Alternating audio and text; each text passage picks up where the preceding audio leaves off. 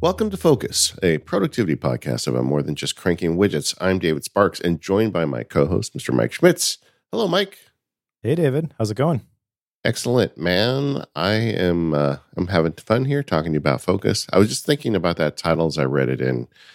So much of productivity is about cranking widgets, and that's such the wrong message. I really love that tagline for us. Yeah, I do too. Whatever sort of difference or dent we can leave in the universe in terms of getting people to think about productivity more about intention than output, I am happy with. Amen. Speaking of output, I really don't have a segue for this, but I'm selling shirts. Like 3 or 4 years ago, I did a MacSparky shirt drive, and a bunch of people have been asking for it. So I've got a new one, and there's a link in the show notes for it. You can get a sweatshirt, a zip-up hoodie, or a t-shirt, but they all have embroidered MacSparky bolts on them. I'm really happy with the way they came out. Please go check them out. When the show publishes, it'll only be a short time left. So if you want to get it, you got to get in there soon. And if you're in the MacSparky labs, you would have got an email from me by now because there's a special version for the labs people. But go check it out if you're interested in a fancy MacSparky embroidered shirt. Nice. These look pretty cool. I hope so. I can't wait to get one myself, to tell you the truth. I've really been enjoying sweatshirts this year because it's been cold here. You know, cold is a relative term in California. I realized as I said it, I was talking to a guy in Wisconsin. So, but it's been colder than usual. Let's just leave it at that. That's fair. Journaling is a topic that comes up frequently on the show, and it seems to be getting a lot of email and contact from listeners lately about what is this journaling thing you talk about in terms of focus? I mean, is there truly a relationship, or is this just a thing you do? And how are you doing it? And Mike and I decided, well, let's just make a show and kind of break it down and talk about it in detail. And that's why we are here today. Awesome. Yeah, I did a workshop for our mutual friend, Nick Milo, had his Linking Your Thinking workshop. He invited me to be one of the subject matter experts. I don't know that I live up to that term, but I did a session on digital journaling. And it was interesting because I started the session by asking, what does journaling mean to you? And I got a whole bunch of responses from people who were all in with the quantified self sort of stuff where they're tracking all of the numbers. Yeah. The people who viewed it as a traditional diary and they're just writing about their feelings and they don't want anybody to see it. So maybe that's the place to start, is just talking about what do we mean when we are talking about journaling. Yeah, it really does have a lot of meanings to different people. Like you said, the one about people who write about their feelings or reflections. I think that's a really good use. In an age of social media, too many people go to social media sometimes with stuff that really is probably for themselves privately. I kind of treat my journaling app as my private Twitter, in that sense. I don't need to share this with the world, but I do need to work through it. So I'll just do it right here in the journal. I think that is a great use. Yeah, it's definitely a valid use. And that's the thing about journaling, is you kind of have to figure out what it means to you and what's the best version of this, because there are lots of different ways that you can do it. And it's easy to get inspired when you see somebody doing something a certain way and be like, oh, that's the missing piece for me. I totally need to do that. One of the aspects of that kind of fits in with journaling is the idea of daily pages. I remember when I read The Artist's Way by Julia Cameron and I first encountered that idea, I was like, this makes so much sense. I am totally going to do this the rest of my life. And it lasted, I think, about a week. Yeah. But what I learned from that is that there are elements of that I want to incorporate. I really like the stream of conscious writing idea, but I've applied that a little bit differently. And there's two ways to look at that. You can view it as oh, well, Julia Cameron is the person for this, and I didn't do it her way, so I've failed. And that's kind of my traditional approach. I measure myself against the rigidity of the systems that seem to be prevalent in productivity books. Yeah. But that's not really the way to extract the most amount of value from it. It's really about, okay, so I've looked at all this stuff and what is of value here to me? And usually it's not applying the whole thing or even 80% of it. Usually it's just the one small thing that adds a significant benefit to the way I'm already doing things. But that doesn't mean that you don't look for those things, because it's those small changes that add up to the significant results over time. Yeah, and to apply that logic to journaling at a deeper level, you should not be journaling with just one reason. I feel like the reason I journal is a combination of a lot of these inspirations and ideas. And while I do sit down and write about my feelings, that's not the only thing I do with my journal. So I don't think they're mutually exclusive, is what I'm saying. So as we go through them, as you think through today, maybe you want to start thinking about your own recipe of journaling, about what it would encompass for you and what parts would be helpful and why. Another reason people do journaling is for gratitude. Yeah, this one I love. And there's a bunch of research that shows all the benefits of the gratitude practice. I think one of them said that people who have a gratitude habit, they keep a gratitude journal and they write in it every day. They're 25% happier. I don't know what those numbers really mean necessarily, but I think there is a positive benefit from this. When I was preparing for the talk, I came across this quote, which I think is great, by Jessamyn West, who says, "Those who keep a journal get to live life twice." And that struck me, especially as it pertains to gratitude, because gratitude is the kind of thing that is easily overlooked in the busyness of the day-to-day. And when you think about keeping a journal as a way to live life twice, I want to live the good parts twice. I want to keep a journal that's going to provide me future value. And so that's not saying that the processing what happened and the writing about how I feel and the reflection stuff has no place, but I also want to keep a forward eye on the things that I'm collecting to my journal. I'm writing in it not necessarily exclusively for the benefit now. There is benefit now, but also I believe if you do it with the right perspective, it can provide you benefit for the future too. It's kind of journaling for personal growth, I guess.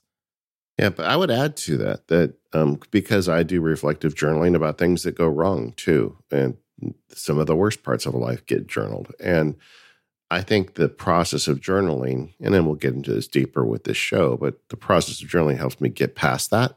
Whereas I might carry something inside me, some feeling of frustration, fear, anger, anything that leads to the dark side. You can carry that around with you, or you can journal it, process it, and get past it. In a way, journaling and meditation to me are like my own private therapist. So I don't just journal about the good stuff. I journal about the bad stuff too. But to get back to the point, I gratitude journal every day. I love it. And I do think it changes my outlook on life. But I do also question these things where people say you're 25% happier. Well, why not 24.7%? Yeah, exactly. It's like, what are you talking about? It's good enough to know that if you do gratitude journaling, it's going to help you. It puts you in the right mindset. So much of the world today is negatively focused. I mean, that is what sells. I mean, go on YouTube. Anytime there's an Apple announcement or anything that you like a movie you like, and just look at the numbers of the people who trash it. Mm-hmm. And there are way more views for people saying, Disney blew it with this animated movie, or Apple blew it with the new iPhone, or whatever it is. It's a game YouTubers play because it gets them views, and that's how they make money. But there's some part of our human makeup that is just biased to wanting to see the negative. And one way we fight against that is gratitude journaling. You can skew it. We are barely evolved monkeys, but we are barely evolved monkeys, right? We can take an agency with this. And I think gratitude journaling is a secret weapon in that war. Yeah, the word agency, I think, is important. And that really is at the heart of journaling for me. It's so easy to react to what happens to you. And that's where the emotions come in. And that's why processing and reflecting is a valuable practice. And a gratitude is, on the other side of that, the positive focus is a valuable practice. But that really is what this is for, is it's a practice. And by actually writing things out in a journal, whether that's by hand with a fancy fountain pen or on a clicky keyboard in Obsidian, like it is for me, there is ownership that happens there. And instead of just reacting, you get to choose how you respond. And it's interesting to me that as we think about journaling and what comes to mind when you think of journaling, I think the standard picture is probably like a journaling app like Day One, or I have a physical book that I write in every day before I go to bed. And these are all different aspects of that you could actually apply that specific way. But as I reflect on my own journaling workflow, and I know we're going to get into that in a little bit, I realize that things that have kind of started off in my journal have crept into other aspects of my daily routine. And I think that's still a valid expression of what we're talking about here today with journaling, because ultimately this is a practice that is going to give you some mindfulness benefits. Yeah. Another type of journaling people do is called interstitial journaling, where you journal throughout the day. Like you said, the image that usually comes to mind is you've got a book with like a lock on the front, and a pen. And at the end of the day, you sit down and you reflect and write and diary your day, dear diary, right? But interstitial journaling is kind of in the heat of the moment type of journaling. I stumbled into that 2 or 3 years ago, and that is a part of my workflow, and I like it because I like to address things when they're fresh. And that is one of the focus elements for me, is that it also allows me to close the book on one thing and move on to the next. Yeah, I was going to ask you if this has been a sticky part of your journaling process, because I know you brought it up a while ago, and I've tried to incorporate pieces of interstitial journaling into my journaling workflow as well. I've got journal entries that I try to enter immediately after a significant event or something that feels significant. I want to capture, like you said, how I'm feeling at that exact moment. There's a lot of value in that. However, I don't get a chance to do that 100% of the time. Yeah. And that brings up another point with journaling, is that I feel the practice of it is important to be consistent. But as you combine different aspects of this, give yourself some grace. You don't have to do this one thing over and over and over again every single day. The fact that I'm trying to do this interstitial journaling and I occasionally succeed at it, I feel like is a win. Yeah. And with all the advice we give, nobody's perfect at this stuff. As a point of irony, I have not done my morning journal yet, and we're recording this today at 12. Just things got really busy this morning. This is my second podcast of the day, and I had a lot of prep and everything. But I'll journal as soon as we finish this one. And so it happens. And I don't think you should feel bad about it. You just use it as a tool when you can. And when you can't, you can't. Although I would say that I have found the times that I lapse in my journaling is usually when I need to be journaling the most. It's very similar to meditation in that way. Mm. Another type of journaling that you see out there, and this is probably the one type of journaling I would encourage you to question, is what I'm calling posterity journaling. Thinking that like, hey, someday I'm going to be dust and maybe my kids will want to read it. And, that I can understand that. Like, I would love to read a journal my father wrote, but I think as soon as you start thinking that way, you journal in a way that you lose most of the other benefits. It's like the people who go on Facebook and write those crazy posts on Facebook that don't actually reflect who they are. I think posterity journaling just brings out our worst impulses, and I would try to avoid that. Even if you are okay with your kids reading it down the road, or your grandkids, you shouldn't be writing for them. You should be doing the journaling for your own benefit right now. I agree with that. And this type of journaling has never appealed to me. I don't know why. I even probably take this to an extreme with just my attitude towards photos is another form of journaling, right? You can capture those things and you can have the memories be jogged.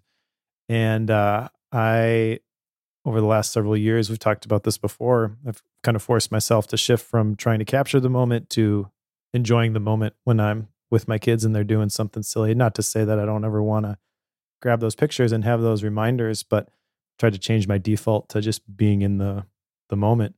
And the posterity journaling feels to me, at least with my personality, like a push in the direction that I have identified as dangerous. I feel like I could take that too far very easily. So haven't touched that one. Yeah, you don't want to be like the man on the mountain telling everyone how it is. And honestly, if you act like that, they're not going to want to read it either. So exactly. I mean, and even if you were to do posterity journaling right, there is probably a 50% chance that journal is just going to get thrown out after you're gone. Sure. There's just the world is a weird place, and so what are you investing your time in? I'm not sure it's worth it. And there's so many positive benefits to journaling that we've already talked about, and we're going to go over today. Make journaling a tool to make you a better person right now, and don't worry about. In fact, that's probably the best way you can influence and help future generations is being your best self right now and not getting too hung up on what them reading about it later. Exactly. Yep. Journaling and focus. I mean, we are a show called Focus. Why are we talking about journaling? I think this is a great tool to help you stay focused. It is so easy in the modern world to get disjointed and distracted. And coming back to journal your day in most of the ways we've talked about already, especially interstitial journaling for me, is it's really a tool. And it's a way to help you transition from one context to another. It's a way for you to document your wins, which we don't do enough of, which is kind of related to gratitude, but it's gratitude towards yourself. When you journal and you get the end of the day and you look back on what you did, you can finish the day feeling pretty good about yourself. And quite often, if you don't stop to reflect on what you've done well, you go to bed feeling empty, like you didn't do anything because you just didn't take the time to look back at it. Yeah. The focus part of this is interesting because focus is all about perspective. What are you giving your conscious attention to? And is that the right thing? You can define what right is. You can define your intentions. And then really productivity, in my opinion, going back to the opening, is are you able to follow through on the intentions that you set, regardless of the output? And journaling is a great way to shift your perspective and shine the light on the things that really matter. And I think that's probably why I tend to shy away from viewing journaling as the practice of sorting through how frustrated I am about things. Not that I don't do that. We'll get into that in the workflow stuff. But journaling for me is a tool to help me shift out of that negative thinking, because that's where I tend to get stuck. And then pretty soon, if I don't break out of that, if I don't recognize it and then dismiss it because it's no longer helpful, then I just continue to get frustrated. We as humans will tend to judge others by their actions, but ourselves by our intentions, right? So there's a snowball effect here, especially with somebody close to you, because you feel like, oh, they should know better and they pushed my buttons on purpose. Well, probably not, but that's where my brain tends to get stuck. So journaling is a way for me to shift out of that negative thinking, focus on what really matters. And then the other part, I mentioned the future focus, measure my progress. That requires focus as well. Where are the areas that I want to grow in? What are the things that are going to help me get to become, I should say, the person that I want to be? Those are the things I want to track and measure. Not the output, not to achieve a goal, but these are the things that if I show up every day and I do this, then that's going to help the score take care of itself. Yeah, agreed. And I want to talk more about that as we get deeper in the show when we get through our workflows, because this is another thing where we're a little different on the way we handle this stuff. But all of that makes sense. But I guess a good point here is that journaling really can be what you need it to be. Yep. Yeah, and you have to make it your own, I would argue. If you don't, it's got a very small chance of sticking. Yeah. I enjoy the habit. I've been doing it. I have day one entries going back now over 10 years. I had some journals before that, but this last decade is where I've been really more focused on it. And even then, having been done it a decade, there are days that I miss, and it's okay. It just happens. But particularly when I'm going through something, I love having my journal there to kind of help me through. This episode of the Focus Podcast is brought to you by ZocDoc. Go to ZocDoc.com/focused to find the right doctor right now. You can sign up for free.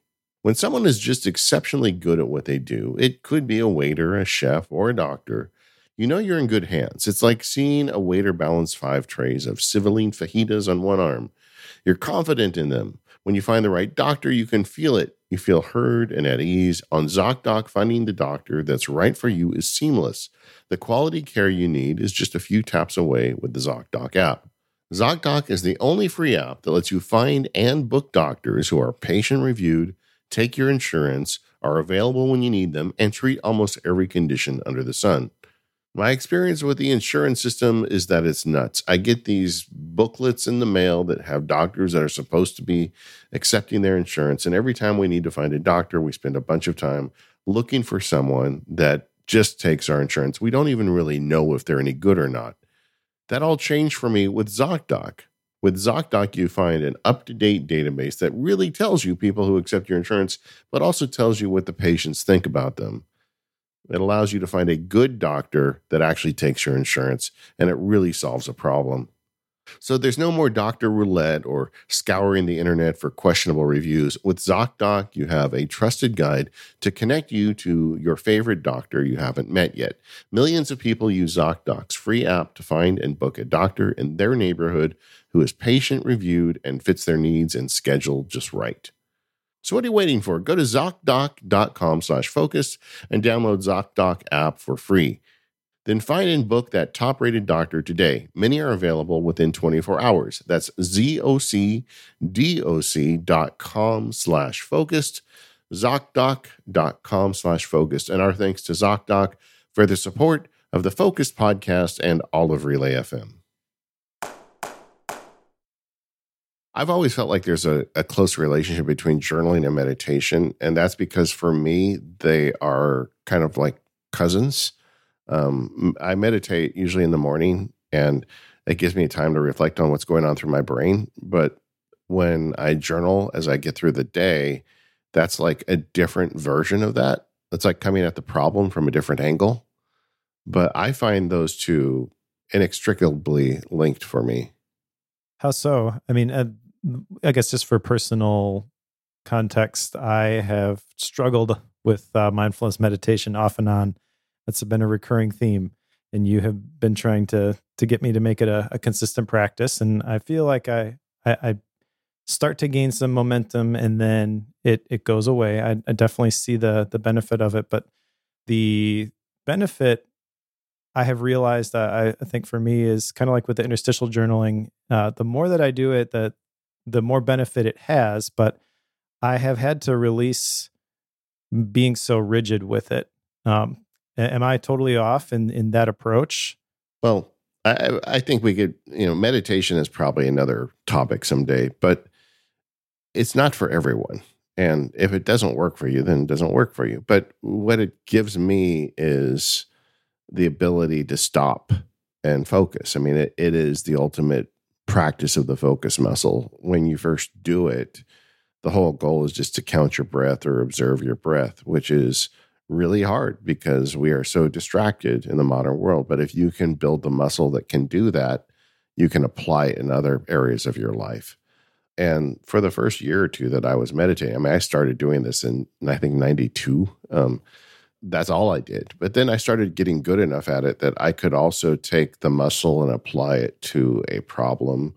Or for me, it was usually an underlying condition. Like if I had something deep level bothering me, I could, in a meditation session, kind of break it apart. And usually if you break it down to its like base emotions, and then you do some other practices, like you say, well, okay, what if that actually happened? What would you do? And as you start getting better at that, it really helps you kind of break those worries up where they don't become a worry anymore. But then you do the same thing in journaling, at least the way I journal. So that's why I find them so closely related. And maybe, I mean, I was meditating long before I was journaling. Maybe I'm just bringing a meditator's attitude toward it. But I do find them related, and they help each other. Like sometimes I'll be journaling and I'll see a thing coming up in the journal repeatedly. I'm like, oh, this is a problem. I need to stop and think about this. And that may be what I do the next time I'm on the cushion. Sure. Yeah. I think if I'm hearing you right, basically there are multiple roads to mindfulness here. And that's really what we're after. Yep. Awesome. So how do you make journaling stick? So many people have written in and said, look, I tried it. It didn't work for me, but I keep hearing you talk about it and I want to make it work. How do you make it stick? Yeah, well, I think one of the things that is required in order for journaling to stick is having that proper mindset. And mindfulness is one of those topics that really fascinates me, even though I have trouble getting the mindfulness meditation habit to stick. I definitely aspire to be more mindful, more present, more engaged every moment of every day. And I think if you go into it with the goal of, I'm going to achieve this outcome and do all these things and answer all these prompts every day, that is not going to seem worth it after a little while. But if you buy into the idea of, I'm going to just try and become a little bit more mindful through this practice, then that's really where it can provide some tangible benefits. One of the ideas I think that maybe produces a lot of motivation for me, anyways, with journaling, is this whole idea of the gap versus the gain, which I think I've shared before, but just real briefly, we feel what we feel and we see what we see in the current moment, right? And we have, especially if we are outcome oriented, this picture of our ideal future or what we're working towards. And that's great, but we've kind of been conditioned in the productivity world, I would say, to set SMART goals and achieve them, right? Well, the problem with those goals is that as soon as you achieve them, the goalposts move, and then eventually you'll not achieve one as fast as you think you should. And at that point, you start to get frustrated. At least I have historically gotten frustrated at that moment, where you measure where you are versus where you think you should be. And that is the gap. And that makes you feel like, well, this is so hard and I should be making more progress. And what's the point? Right. But with journaling, what you can do is you can shift that focus.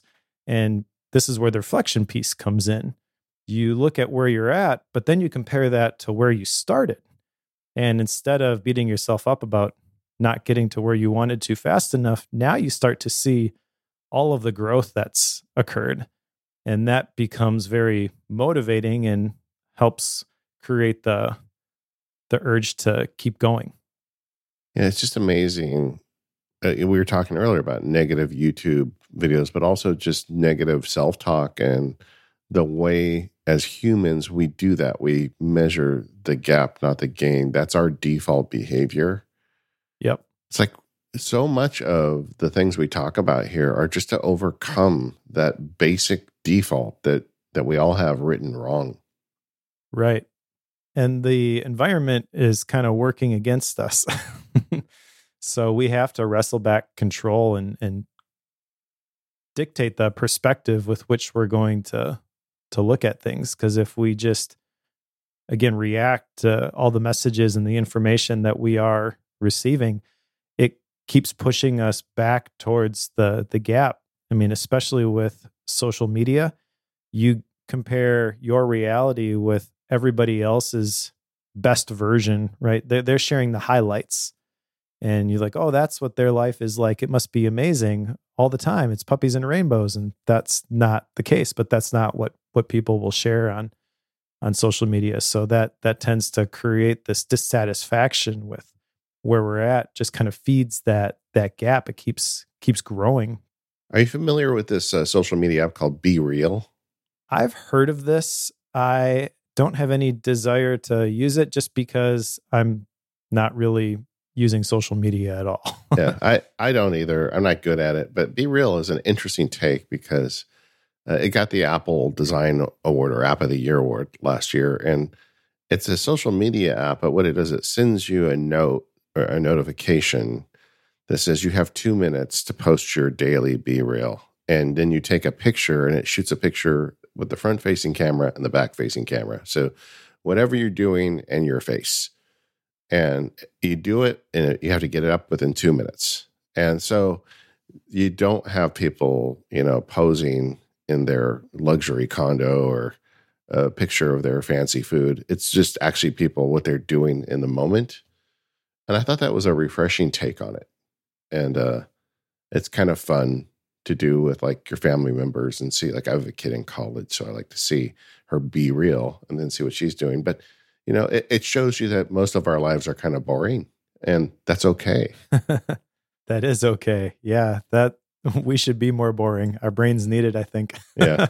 Yeah. So I think that you're right. It is a refreshing take on it. However, just my situation, I understand the use case you just described of being able to see what your daughter's doing and she's at college. Like that makes total sense. However, where I am right now, I think using a different version of social media is a different way of solving a problem that I don't really have. The best version of this for me is just let's disconnect entirely, which I basically have. I still am trying to write and publish with some tools that publish things multiple places, but I'm not really checking anything on a regular basis anymore. And honestly, it's had a big benefit to my positive focus. But you're doing social media with yourself in your journal, right? That is true. That is a personal version of social media. Yeah. Especially if you use something like Day One, I would argue, where it can kind of show you the things from the previous time periods and surface that stuff automatically. That's a very appropriate description of an app like that. But getting back to this idea of making it stick, Mike, tell us about your 3 pillars of journaling. Sure.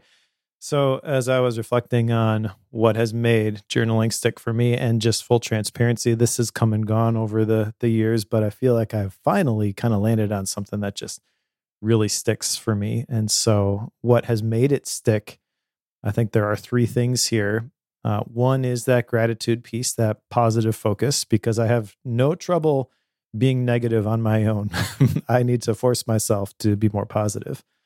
Another piece is the reflection that kind of feeds the gain versus the gap that we were just talking about, and appreciating the progress that has been made as opposed to beating myself up for not accomplishing things as quickly as I have wanted to. And then consistency. So I really do think it's important that your journaling practice, I know this is general, but I really do believe this, the journaling practice, I think, needs to happen every day. But what you do for your journaling practice doesn't have to be, you don't have to do it 100% every day. This is kind of like with a morning routine, for example. You would have like an ideal version, but then when you're traveling or something, your morning routine gets disrupted.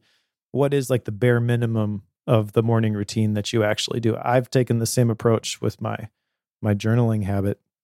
And there are certain things that just are non-negotiable. I'm going to do these every single day, but I'm not going to do all of the different pieces if I don't get around to it. Interstitial journaling being one of those. But those 3 things, I think, are really what has created a lot of positive momentum for me with journaling: gratitude, reflection, and consistency. All right. So I want to break those down a little bit more. In terms of gratitude journaling, how often do you do it? I try to do this every day. This is one of the pieces that is negotiable for me because I have also built this into a regular routine with the people that are in my life. So I have regular practices of expressing gratitude that aren't strictly confined to the journal, which is why I feel like this is a little bit more optional for me. But I have, as part of my journal, a gratitude section. And as I am going through at the end of the day, I try to make sure that there's always something in there. I'd say about 80% of the time I have something there. Occasionally I don't. But I really do think that the positive focus is really the outcome I'm after here. And sometimes, if I'm doing something like, we've actually built gratitude into our date night routine, my wife and I, the very last thing we do, we physically, verbally express gratitude to one another for something specific. And that changes the atmosphere. And if I do that and I'm I'm crunched for time at the end of the day. Maybe I won't have an entry in that specific spot, but in my mind, I've expressed gratitude already anyways. I can tell when I've neglected the positive focus for a while and I start to get more negative. So I know what that sounds like and what the warning signs look like. So I know when it's time to buckle down on that again. And it is totally a hack of your brain, but it totally works. It just does. Yep. And you always feel good after you do a gratitude journal entry. It just makes you feel better. And whatever was bothering you when you started doesn't bother you quite as much. And that's the thing. And the third tier of Mike's 3 pillars is consistency. And I think that we're going to get into our workflows. But I think both of us have optimized our journaling practices in ways that makes it easy. And I think that's a key component. If you make it too hard on yourself to do a journal, that's going to ultimately stop you from doing a journal. When you build a journaling system, make it easy on yourself. Exactly. Yeah, you want to make it whatever system you create for journaling, you want it to be made as simple as possible, but not simpler. Yeah. Right. So incorporate the pieces that are going to provide you benefit, but maybe don't beat yourself up so much if you don't do them all, which is kind of where I've landed with this. I should also mention real briefly these 3 pillars. This actually comes from a video course I put together. I updated the journaling bootcamp course that I've had for a while. And I've got another one, which is the digital journaling in Obsidian, which I mentioned very briefly in the last episode. So I don't want to plug these too much, but if you're interested in diving deeper with these, I'll have links to both of those in the show notes. And there's even a bundle with a discount if you wanted to get both of them. Yeah, you should check them out. And especially if you are going to journal in Obsidian, Mike is the authority on that. Well, thank you. Another way you make it stick is you see the benefit of it. And I do think that there is benefit from reviewing, your entries. And, if you want to make it stick, start doing it, but go back and read some of your earlier entries. Like I like to read them during my review periods, and I get insight from them, and you start to feel benefits from them. And because I think there's a benefit to the process of journaling and working through things, but there's also a benefit to reviewing your journal entries because you start to see trends and things. And when you're running through the hustle and bustle of every day, it's hard to observe that stuff in yourself. But when you're able to put it, into the pensive and go look at it separately, it's much easier to see. Absolutely. And this is kind of the genesis of that quote I shared earlier. Those who keep a journal get to live life twice. If you don't go back and review your entries, you're missing out. There's a lot of value to be gained from going back and looking at those things. But again, like for me, the way I've set up my journaling workflow is with that in mind. I've kind of optimized for that, I guess, is not just doing it in the moment, but also I have the intention of going and looking at this again. And that kind of changes a little bit the types of things that I'm going to capture there. I'm okay with that. I feel like that's for me, the sweet spot and the way I'm able to extract the most value out of the time that I invest in journaling. But I encourage people to think of it that way as an investment in the future. And you're robbing yourself of that investment if you never go back and look at it again. This episode of Focus is brought to you by ExpressVPN. We all know how important it is to have a VPN to protect your privacy, but choosing a VPN that you trust is equally as important. There's tons of options out there, but there is a reason that I use ExpressVPN and why we have them as a sponsor. They're really good. Here's why. A couple of things. Number one, ExpressVPN does not log your activity online. Lots of VPNs do. They make money by selling your data to advertisers, but ExpressVPN doesn't do this. They've even developed a technology, trusted server, that makes their VPN servers incapable of storing any data at all. Number two, speed. ExpressVPN now uses Lightway, which is a new VPN protocol that they engineered to make user speeds faster than ever. Sometimes VPNs can slow down your connection, but ExpressVPN is always blazing fast and users stream video in HD quality with zero buffering. Last thing that really sets ExpressVPN apart is how easy it is to use. You don't need any technical skills to get it set up. You just fire up the app, tap one button to get connected. That's it. And that's what I love about ExpressVPN. It's so easy to use. When you're traveling, the last thing you want to think about is a whole bunch of technical setup. You just want to get online, do what you need to do, and know that you are protected. And ExpressVPN makes that incredibly easy, whether I'm accessing it from my Mac, my iPhone, or my iPad. If you're looking for a way to stay safe on the go, then ExpressVPN is for you. And CNET, The Verge, Business Insider, and many other tech journals rate ExpressVPN the #1 VPN in the world. So protect yourself with the VPN that I use and trust. Go to expressvpn.com/focused, FOCUSED today. Get an extra 3 months free on a 1-year package. That's expressvpn.com/focused. Visit expressvpn.com/focused to learn more. Our thanks to ExpressVPN for their support of the Focus Podcast and all of Relay FM. All right, so David, how do you make journaling work for you? What does your workflow look like? One of the reasons I was looking forward to this show is I feel like both you and I have been exploratory with journaling throughout the run of the show and even before. And we've been trying a lot of different things, but it seems like we've both kind of settled in the last 6 months. And now that we've kind of had the benefit of that journey, I wanted to share that with the audience. And I can tell you that I have tried a lot of journaling over the last couple of years. I mean, I journaled in day one without really questioning it for a long time. And then 2-3 years ago, I started doing things. I listened to the Pen Addict podcast, which was a mistake. I mean that in a loving way. But, I got some nice pens. So I'm like, well, then I'm going to use them to write my journal.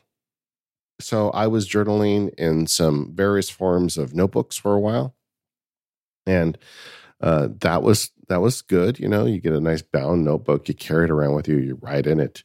That evolved eventually to the Levenger system, with the punch where you can change the paper in it. And I did that for about a year. And that was good too. And all of these experiments I did were long time experiments. It wasn't I just tried it for a few days. But I missed pieces of day one. But at the same time, this is kind of also my honeymoon with Obsidian. There's a arc to using Obsidian where you discover it, then you overuse it, and then you find your balance. When I was at phase 2, I wanted to do journaling in Obsidian as well as everything else. And I say that knowing Mike's using Obsidian, but that's cool. That's cool, Mike. But ultimately, after all my time in the wilderness, I came back to day one and started using it in earnest, like last, maybe I think October or September. And it just immediately landed with me. But I even got questioned that when I read Chris Bailey's book about calm, and he made the point of if you could do it on digital or analog, you should always lean towards analog just to kind of help yourself be calm more. But I am a unique case in that way. I'm a special snowflake. I don't get hung up on my digital devices like some people do. Like when I'm journaling in day one, I don't get tempted to go check my email or the social media platform of note. I just do day one. I'm very good at staying focused on one app when I'm on digital stuff, so that doesn't really matter. But what I did find was journaling with a pen for me is fun and interesting, but it's a little too slow. I don't write very fast. And the entries were not as long as when I picked up day one again and I just hit the microphone and start talking to day one. And then I felt like I got more benefit out of it with dictation into my journaling app than I did with a pen and paper.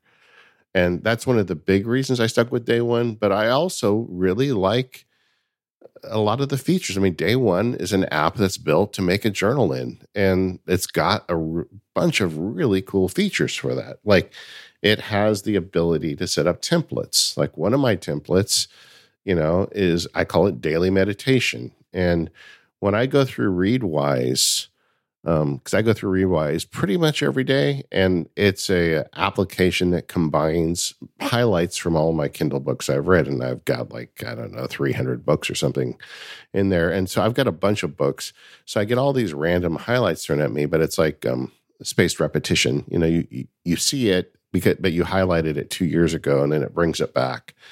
And what I've come to do is in Readwise, they've got a little sharing button there, and it makes a nice little graphic of the quote that you read. I read 10 a day, and I pick one. But it makes a nice little graphic with it, the cover of the book, the name of the author, and the quote.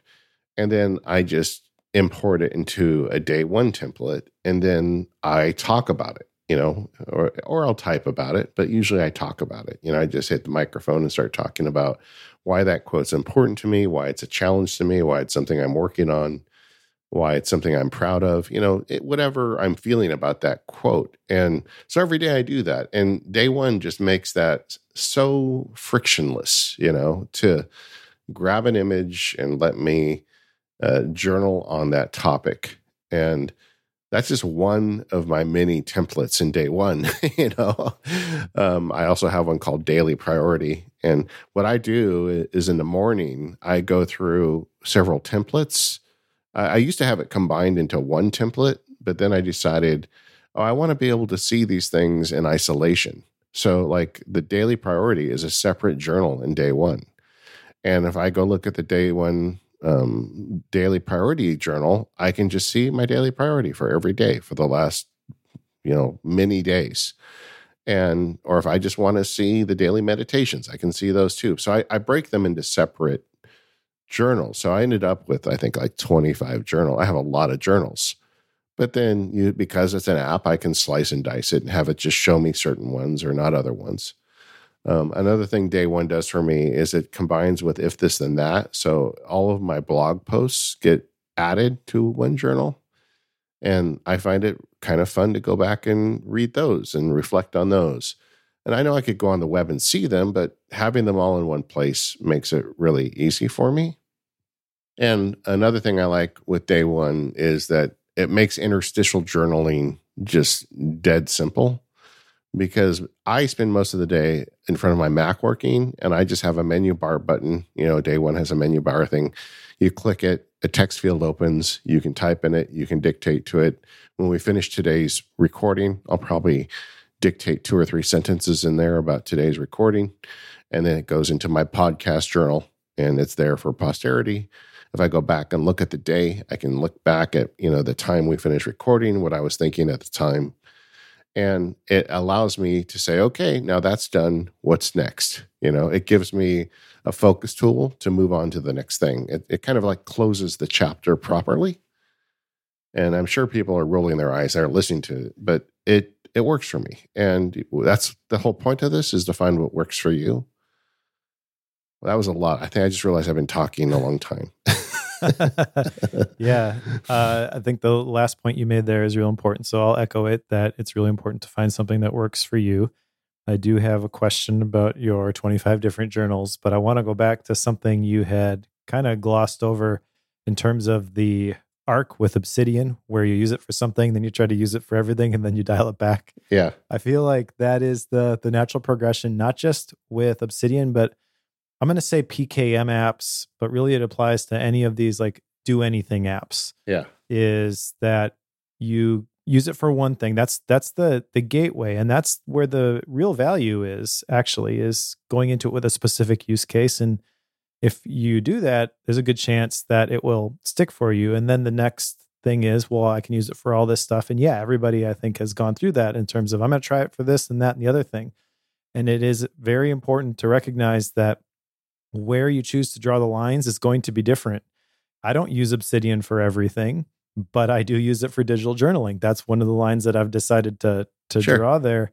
And I think I just want to call out that because I think a lot of people are looking for like the perfect PKM app, and it doesn't exist. But PKM also is kind of the next level of this. So journaling is part of your personal knowledge that you need to manage, I would argue. And you got to figure out what your stack looks like. What are the apps that you're going to use for specific jobs? And then use the thing that best suits your needs. These are all tools in your tool belt.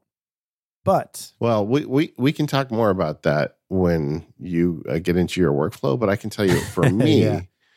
the reason I did the Obsidian experiment, and again, I used it for like 6 months, was the idea that because it's PKM, if I journal about the Focus podcast, and I link it, then I can go in the Focus Podcast page and see all the times I journaled about the Focus Podcast.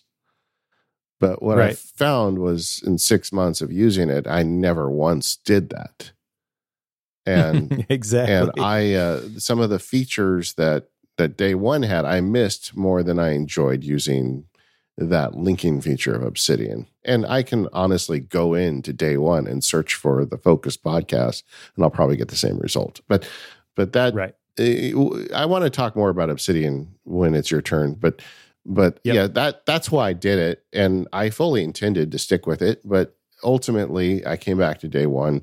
Another part of the reason I'm using Day One is the mobile experience is so good. I mean, my journaling, like I try to in the morning before I do any work, after I get through the morning routine, before I kind of start working, I try to journal in Day One, and I have a chair sitting next to my desk. It's not, my computer, it's really my iPad. And I sit down with the iPad, I open Day One, and I just start talking to it and adding journal entries. And I find that a very nice way to start the day. It's like, it's my version of a cup of coffee. It just kind of helps me get things going. But sometimes if I have a crazy day, I'll take a screenshot of my calendar and put it in the Day One entry and talk about that or whatever. This is my ongoing therapy with myself. And so Day One makes that kind of stuff really easy, and Obsidian does not. But Obsidian has other things going for it. But like I said, let's wait on that. Yeah, Day One is a phenomenal app, and you're right that it's easy to get stuff in there. I like some of the specific things that you mentioned, like the dictation and the grabbing the screenshots and stuff like that. And another benefit of Day One is, like you had alluded to, you can have multiple journals. I'm curious if you're willing to share what right, man. Are your 25 different journals. Okay, that's you ready a lot. for this? You ready for this? Do it. I'm not sure I'm going to get through them all, because at some point we're going to lose our entire audience. But I have some that are based on daily practices, like the daily priority. I call that the one thing journal. Same thing with daily gratitude. I do that every morning. I have a gratitude journal where that stuff is kept. And I have the daily meditation one I've already explained. I have one called time blocking. And that's just where sometimes I will take a screenshot of the blocks at the beginning of the day, and I'll go back and journal at the end of the day to see how I did and reflect on that. I have a journal just called The Journal. That's the one I started 10 years ago. That one has 1,765 entries in it. Nice. My total Day One journal, by the way, is 4,913 entries. That's a lot. I have, because we've talked about this before, but I use the Arete, roles-based productivity. It's not really even a productivity system. It's just a life, how do I make myself better? I do that based on roles. And so I made journals on my roles. So husband is one, father is one, brother, uncle, friend. Some of the roles that I do, I journal on those. So if I'm dealing with something with my wife, I'll put it in the husband journal. And you don't have to do that. This is a sign of madness, possibly. But I like doing it because then I can segregate them and go read on one thing. When I'm doing my quarterly review and I want to think, well, how am I doing as a husband? I'll go look at my journal entries as a husband. And I find that useful. And then I have work-related stuff like MacSparky, field guides, podcasts. I have one for the blog post that just sucks in some of the blog posts. I have a journal called Focus where I deal with productivity stuff, what I'm thinking about. I have one called Wellness where I put in like stuff about medical, but also meditation, just wellness in general. I have one called Responsible, and that's based out of the responsible human role that I take on. And I just added that one about 3 months ago. And it's like when I go to get the car fixed or whatever, I just put it in there so I can find it easily. And I take a picture of the invoice. And I have paperless systems and all this stuff. But Day One is always in my pocket. And it starts to carry a little bit more load that way. I have one called Planning and Review, which is because I have templates for weekly, quarterly, and monthly reviews. And all those go into this planning and review journal. So I can just, once again, keep them separately. I have one called travel. So when I'm traveling and have interesting thoughts about travel, that's good. I have one called on the news. Occasionally something in the news happens, it gets me wound up, and I'll just work through it in a journal post. Do you want me to keep going? I could. Yeah.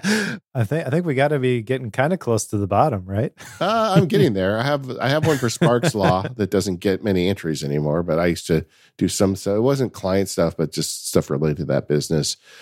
Personal Socrates, based on us reading that Personal Socrates book. Every question I answer as I'm going through the Personal Socrates book, I just answer in a journal. Gardening. I've got some fun craft related ones. I have one called gardening because I've got really into gardening since I stopped being a lawyer. And like, I kind of track my plants and, keep track of things about them. I take pictures. Same thing with the wood shop. And I've been trying, I just started one this year with the UgMonk daily task cards, where I just made one where I just take a picture of it at the end of the day and add it to a journal just so it's there. But, that's basically it. I left a few out. Yeah, but I think those are great examples. And the reason I wanted you to share them is I think they will spark some inspiration for other people, even if they're not exactly the same. So thank you for running through those. Yeah, so I have a long list. And obviously, I don't add to every one every day, but they're there. And when the mood strikes, I do that. But what I really try to do every day is that morning session. And I try to do some interstitial journaling during the day, especially as I transition from one major thing to the next. And I try to do a little bit at the end of the day. And almost all of it is dictated, but occasionally it's typed. It just depends on the context. Like when I like to journal at Disneyland. When I talk about working at Disneyland, a lot of times I'm in day one and I'll just type. I mean, I'm not going to sit there and dictate my journal entry in the middle of Batu, But that's one of the things to do. I also am a fan of photos in the journal. I find it fun to reflect on them. I usually, on Sunday, as part of my weekly review, I just open up the Photos app, or actually in day one, you can do it in day one too. You just pick some of the photos you've taken over the week. And I don't take a lot of pictures over the course of the week, but like I'll take a picture of the dog after she took a bath and I'll do a little entry on that. Or if the kids come down, or if I spend some time with my kids, we might take a picture. And one of the benefits of that with day one in particular is when you import the picture, it sets the journal entry to the date and time that the picture was taken. Like I went and spoke at my daughter's class, and afterwards we went out to dinner, and then we took a picture together. Well, that picture was like the thumbtack that put the date on the journal entry, and I could just write about the whole day. But the picture was there to kind of it put a geotag and it put a date and time on it. Sure. And it made sure I journaled about it too. It's a good way. Like when we're off doing stuff together, Daisy and I had a day together. We went on a date, took a picture, and then I knew, okay, I took that picture. So now I know I will journal about this because I've got the picture. When I do the review, I'll see it there. So it kind of helps me that way too. Throughout this discussion, though, I've been talking about dictation. I just cannot understate, for me personally, how much easier it makes journaling to be able to just push a button and talk. And, if someone reads my journal entry someday, they're going to find some typos in there because I don't always go back and fix them. But I know what they say when I go back and read them. And the dictation software has gotten really good, so there aren't that many mistakes. But that method of entry for me is what I've discovered is, for me, the best way to get to the bottom of what's going on between my ears is to hit a microphone and just start talking. Is that a surprise for a guy that has 3 podcasts and used to be a trial lawyer? Probably not. But it was a surprise for me, because I thought going to pen and paper was going to get me all this great insight. And it does to a certain extent, but I actually think I get more insight from dictating these journal entries than writing it out with pen and paper. Yeah, I'm not surprised by that. And I think it really is personal preference. People got to figure it out. There's a saying that thoughts disentangle themselves through lips and pencil tips. I think people probably gravitate towards one of those. But for me, it's also clicky keyboards. Yeah, and I do type entries, but it turns out Captain Picard had a pretty good idea with his captain's log, right? He didn't He didn't write it out. He dictated it. And I do the same thing. And the beauty of day one is like, I can go upstairs. This is a solitary thing for me. I don't really like doing it, even with my wife in the room. I just feel this is something that it's for me. I'm not doing this for posterity. I'm doing it for myself. And so like, if I go to bed before her and I'm upstairs, I'll just take my iPhone out and add the end of day entry with my iPhone, because I can do it.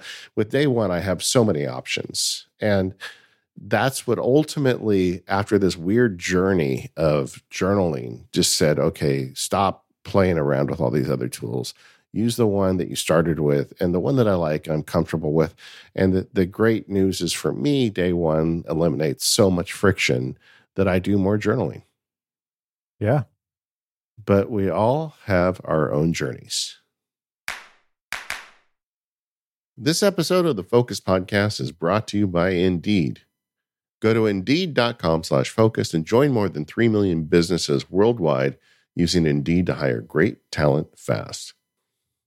No successful entrepreneur is an island. It takes a core team of trusted advisors to help build that business from the ground up.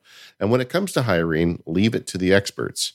You need Indeed. Indeed is a hiring partner that gets you what you really want: a short list of quality candidates as fast as possible. Simply because you can do it all: attract, interview, and hire, all at Indeed. You don't want to struggle on your own to find quality candidates, and you don't have to. Indeed can help you hire the right people right now.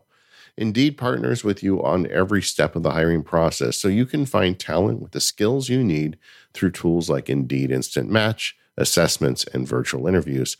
And with Indeed Instant Match, as soon as you sponsor a post, you get a short list of quality candidates whose resumes match your job description, and you can even invite them to apply right away. Indeed really does make the hiring process so easy. By having all the tools in one place, it takes away so much of what can otherwise be a daunting process. Indeed's data shows that with Instant Match, 90% of employers get quality candidates as soon as they sponsor their job post. And candidates are 3 times more likely to apply than those who just see it in a search. So get started right now with a $75 sponsored job credit to upgrade your job post at Indeed.com/focused. That's a $75 credit at Indeed.com/focused. One last time, Indeed.com/focused. This offer is valid through December 31st. Terms and conditions apply. Do you need to hire? You need Indeed. And our thanks to Indeed for their support of the Focus Podcast. All right, Mike, your turn. Let's hear about your journey. Now, you've already told us you're doing an Obsidian, but give us the details. Yeah. Well, I will try to keep this kind of high level, but if you have specific questions about stuff that I have in here, happy to go a little bit deeper. And also, I think the journaling practice, like I mentioned earlier, it's important to recognize that there are aspects of this which don't fit into the traditional journal sense, journal definition. But I don't have 25 different journals in day one. That has got me thinking, though. I really like the Readwise one you were talking about with sharing the images. Because those do look cool, and I realize that I've been keeping quotes in Obsidian. I never really thought of that as actual journal, but it is a form of that. I feel. Well, it becomes a form of journaling when you reflect on it. That's what I think. Yes, true. And I get so much more value out of it by not just putting the quote in, but talking about what it means to me. Yep. No, that makes sense. I do have a version of that which is built into my daily notes. So that's essentially my singular journal, as I would define it in Obsidian, is these daily notes. And that is a feature where it's kind of hand built for digital journaling, in my opinion, because you have a note per day.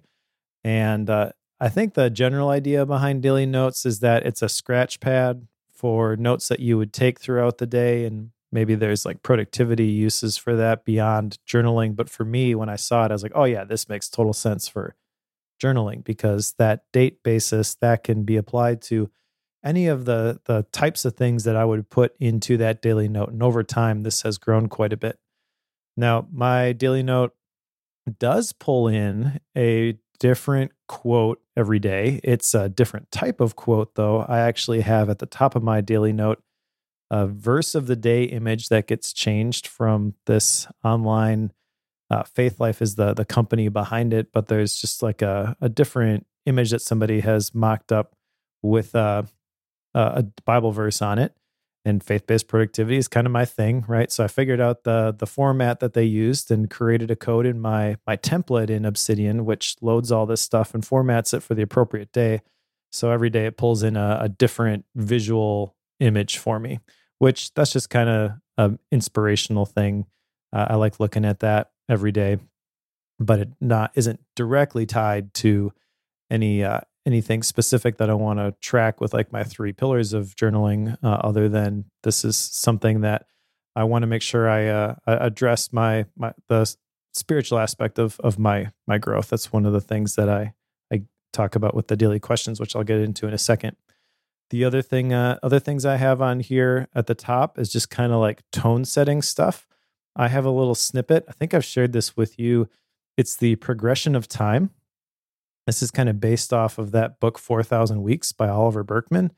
And the core idea there is he defines it as cosmic insignificance theory, realizing that your lifespan is limited. And yeah, I want to leave my dent in the universe. I even used that term earlier in this episode. But recognizing that because my time is limited and I'm only one person, I'm not going to make that big a difference. And that is actually relieving, because then you don't, my own personality, put all this pressure on myself to be the answer to everything. I want to do what I can do. I want to make a positive impact, but I don't want to have to feel all the pressure of actually affecting all this change. Am I explaining this well? Does this make sense? Yeah, totally. And I was thinking when you were talking about Fort Prefect, right? The one fiction book you've ever read. That's true. Because once again, Mike, fiction books can teach you something, but he gets put in a room where it shows the immensity of the universe and his insignificance inside of it. And it's this room that makes people insane. They put you in there and you go crazy. And he comes out just fine. And they're like, I don't understand. How did he survive that? And he says, well, I'm the center of it. Sure. Okay. You remember that? I don't remember that part. Maybe it was one of the later books. Probably. Yeah. But that is the basis for this progression of time. That's a little bit of a deviation here. What this is it shows, it's a code snippet where you put in your birthday and then it calculates the percentage of your life that has expired based on an average 80-year lifespan. And you can change the length of the lifespan if you want. Yeah. But mine is over half done. Yeah. And so looking at that every day, I know some people I show this to and they feel like, oh, that's depressing. And it's not good. For me. Good. Yeah. I mean, it's a fundamental precept of Buddhism and Stoicism to acknowledge, none of us are getting out of this alive. Yep. So that's the effect that it has on me. And then below that, as part of the same table, I've also got them for the year, month, and day, just because it's the same sort of code there. So there's kind of a yin and yang here. There's a balance between don't beat yourself up or give yourself all that pressure and responsibility to completely change everything, but also recognizing that time is continually ticking. And so I don't want to just sit here and do nothing either. Yeah. And that's really the purpose of the digital journaling, the daily practice for me, going back to those pillars. It's reflection, the gratitude, and the consistency. Below that, I have used the standard Obsidian task formatting for 3 specific habits. Now, habits are a whole nother can of worms, and I do this a bunch of different ways. I've got the New Year calendar on the wall behind me, and I actually track a lot of habits there. Like, I track my runs using that habit tracker. I track the days that I fast on that habit tracker, but those aren't every single day sort of things. The ones that I'm tracking in the daily note are the things that I really want to do every day. And so there are only 3 things in my habits list here. They are writing, reading, and planning. Writing, and I keep this purposely general. I really do believe that writing is it's the foundation of all of the stuff that I do online. And a clicky keyboard, as I mentioned, is one of the ways that I process my thoughts. So I want to write something every day. I also want to read something every day. And then planning, this is essentially using that template that we designed that goes with the New Year calendar. And that's on my Onyx books, which we talked about in the last episode. And I plan my day the night before. If I don't plan it the night before, I'll do it in the morning before I sit down to work. But that means that this box does not get checked. And then I have another note which takes the status of those check boxes and it actually plots those. So I can see in a month view my streak, and it'll show the colored dots for the days that I completed it, and there'll be a line connecting them, kind of like a lot of the habit tracker apps. And then the days that I don't, the chain is broken. And that is using a plugin. And again, all this stuff is detailed in the specifics in the course. I'm also happy to answer any questions that you might have about it. But a lot of it is really nerdy, technical, and probably not great podcast material. But what it gives me is basically the visual representation of the days that I've tracked. Did I do this or did I not do this? Because it's only showing the days. It only counts it for the streak when the thing gets done.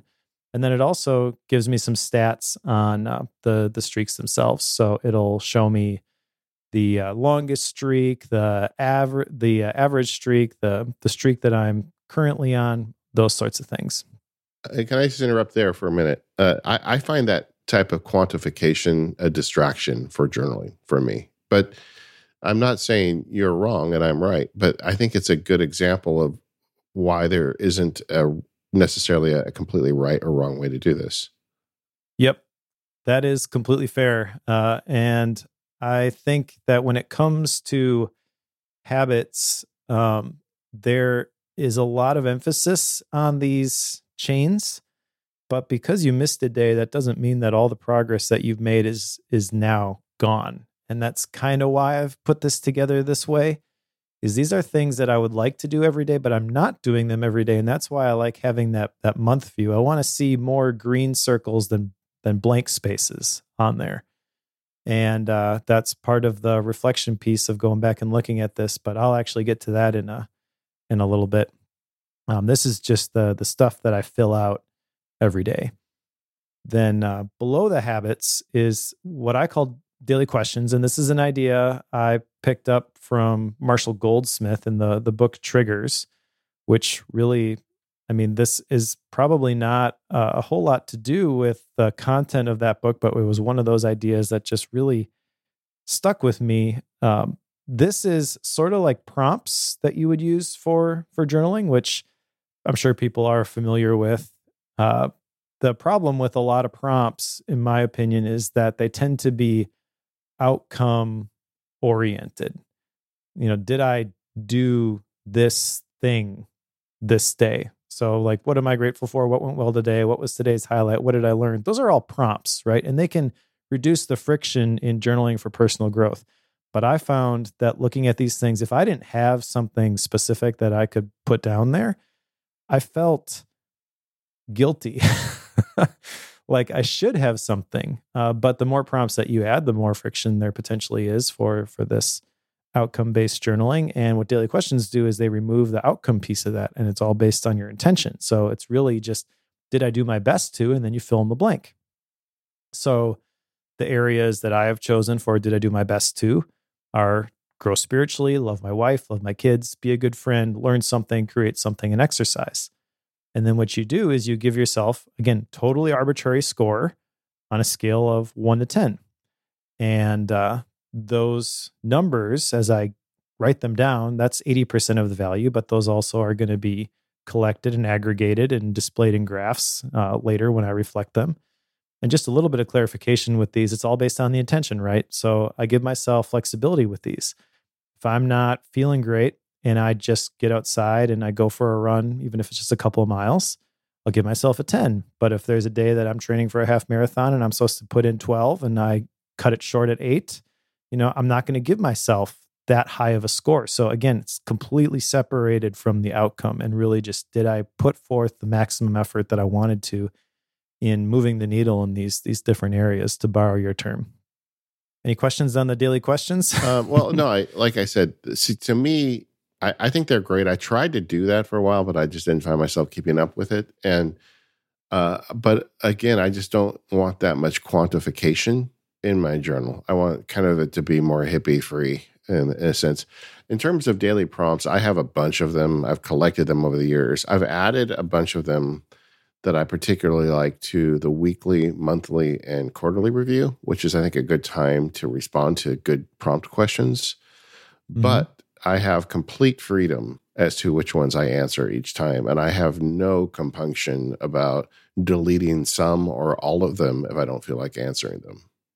It's just, sure. It's there as a, I was just telling one of my kids lately, the word consider can carry a lot of weight. Like you don't have to give yourself obligations to do things, but you can give yourself obligations to consider things and say, well, I consider these prompts when I go through these reviews.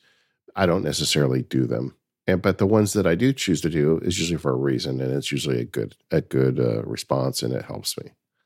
Yeah, totally fair. But we do it differently. That's okay, Yep.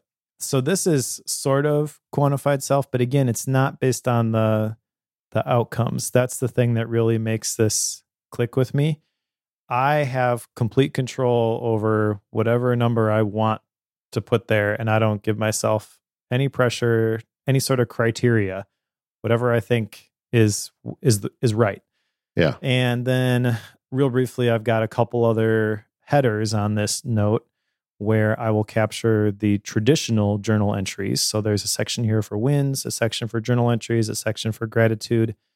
And I have in Obsidian on my Mac, using the Quick Add plugin, I have the ability to open up just like an entry box and type in a couple of sentences. No matter where I am in Obsidian, that will then put that in the appropriate section in the daily note and give it the proper tag.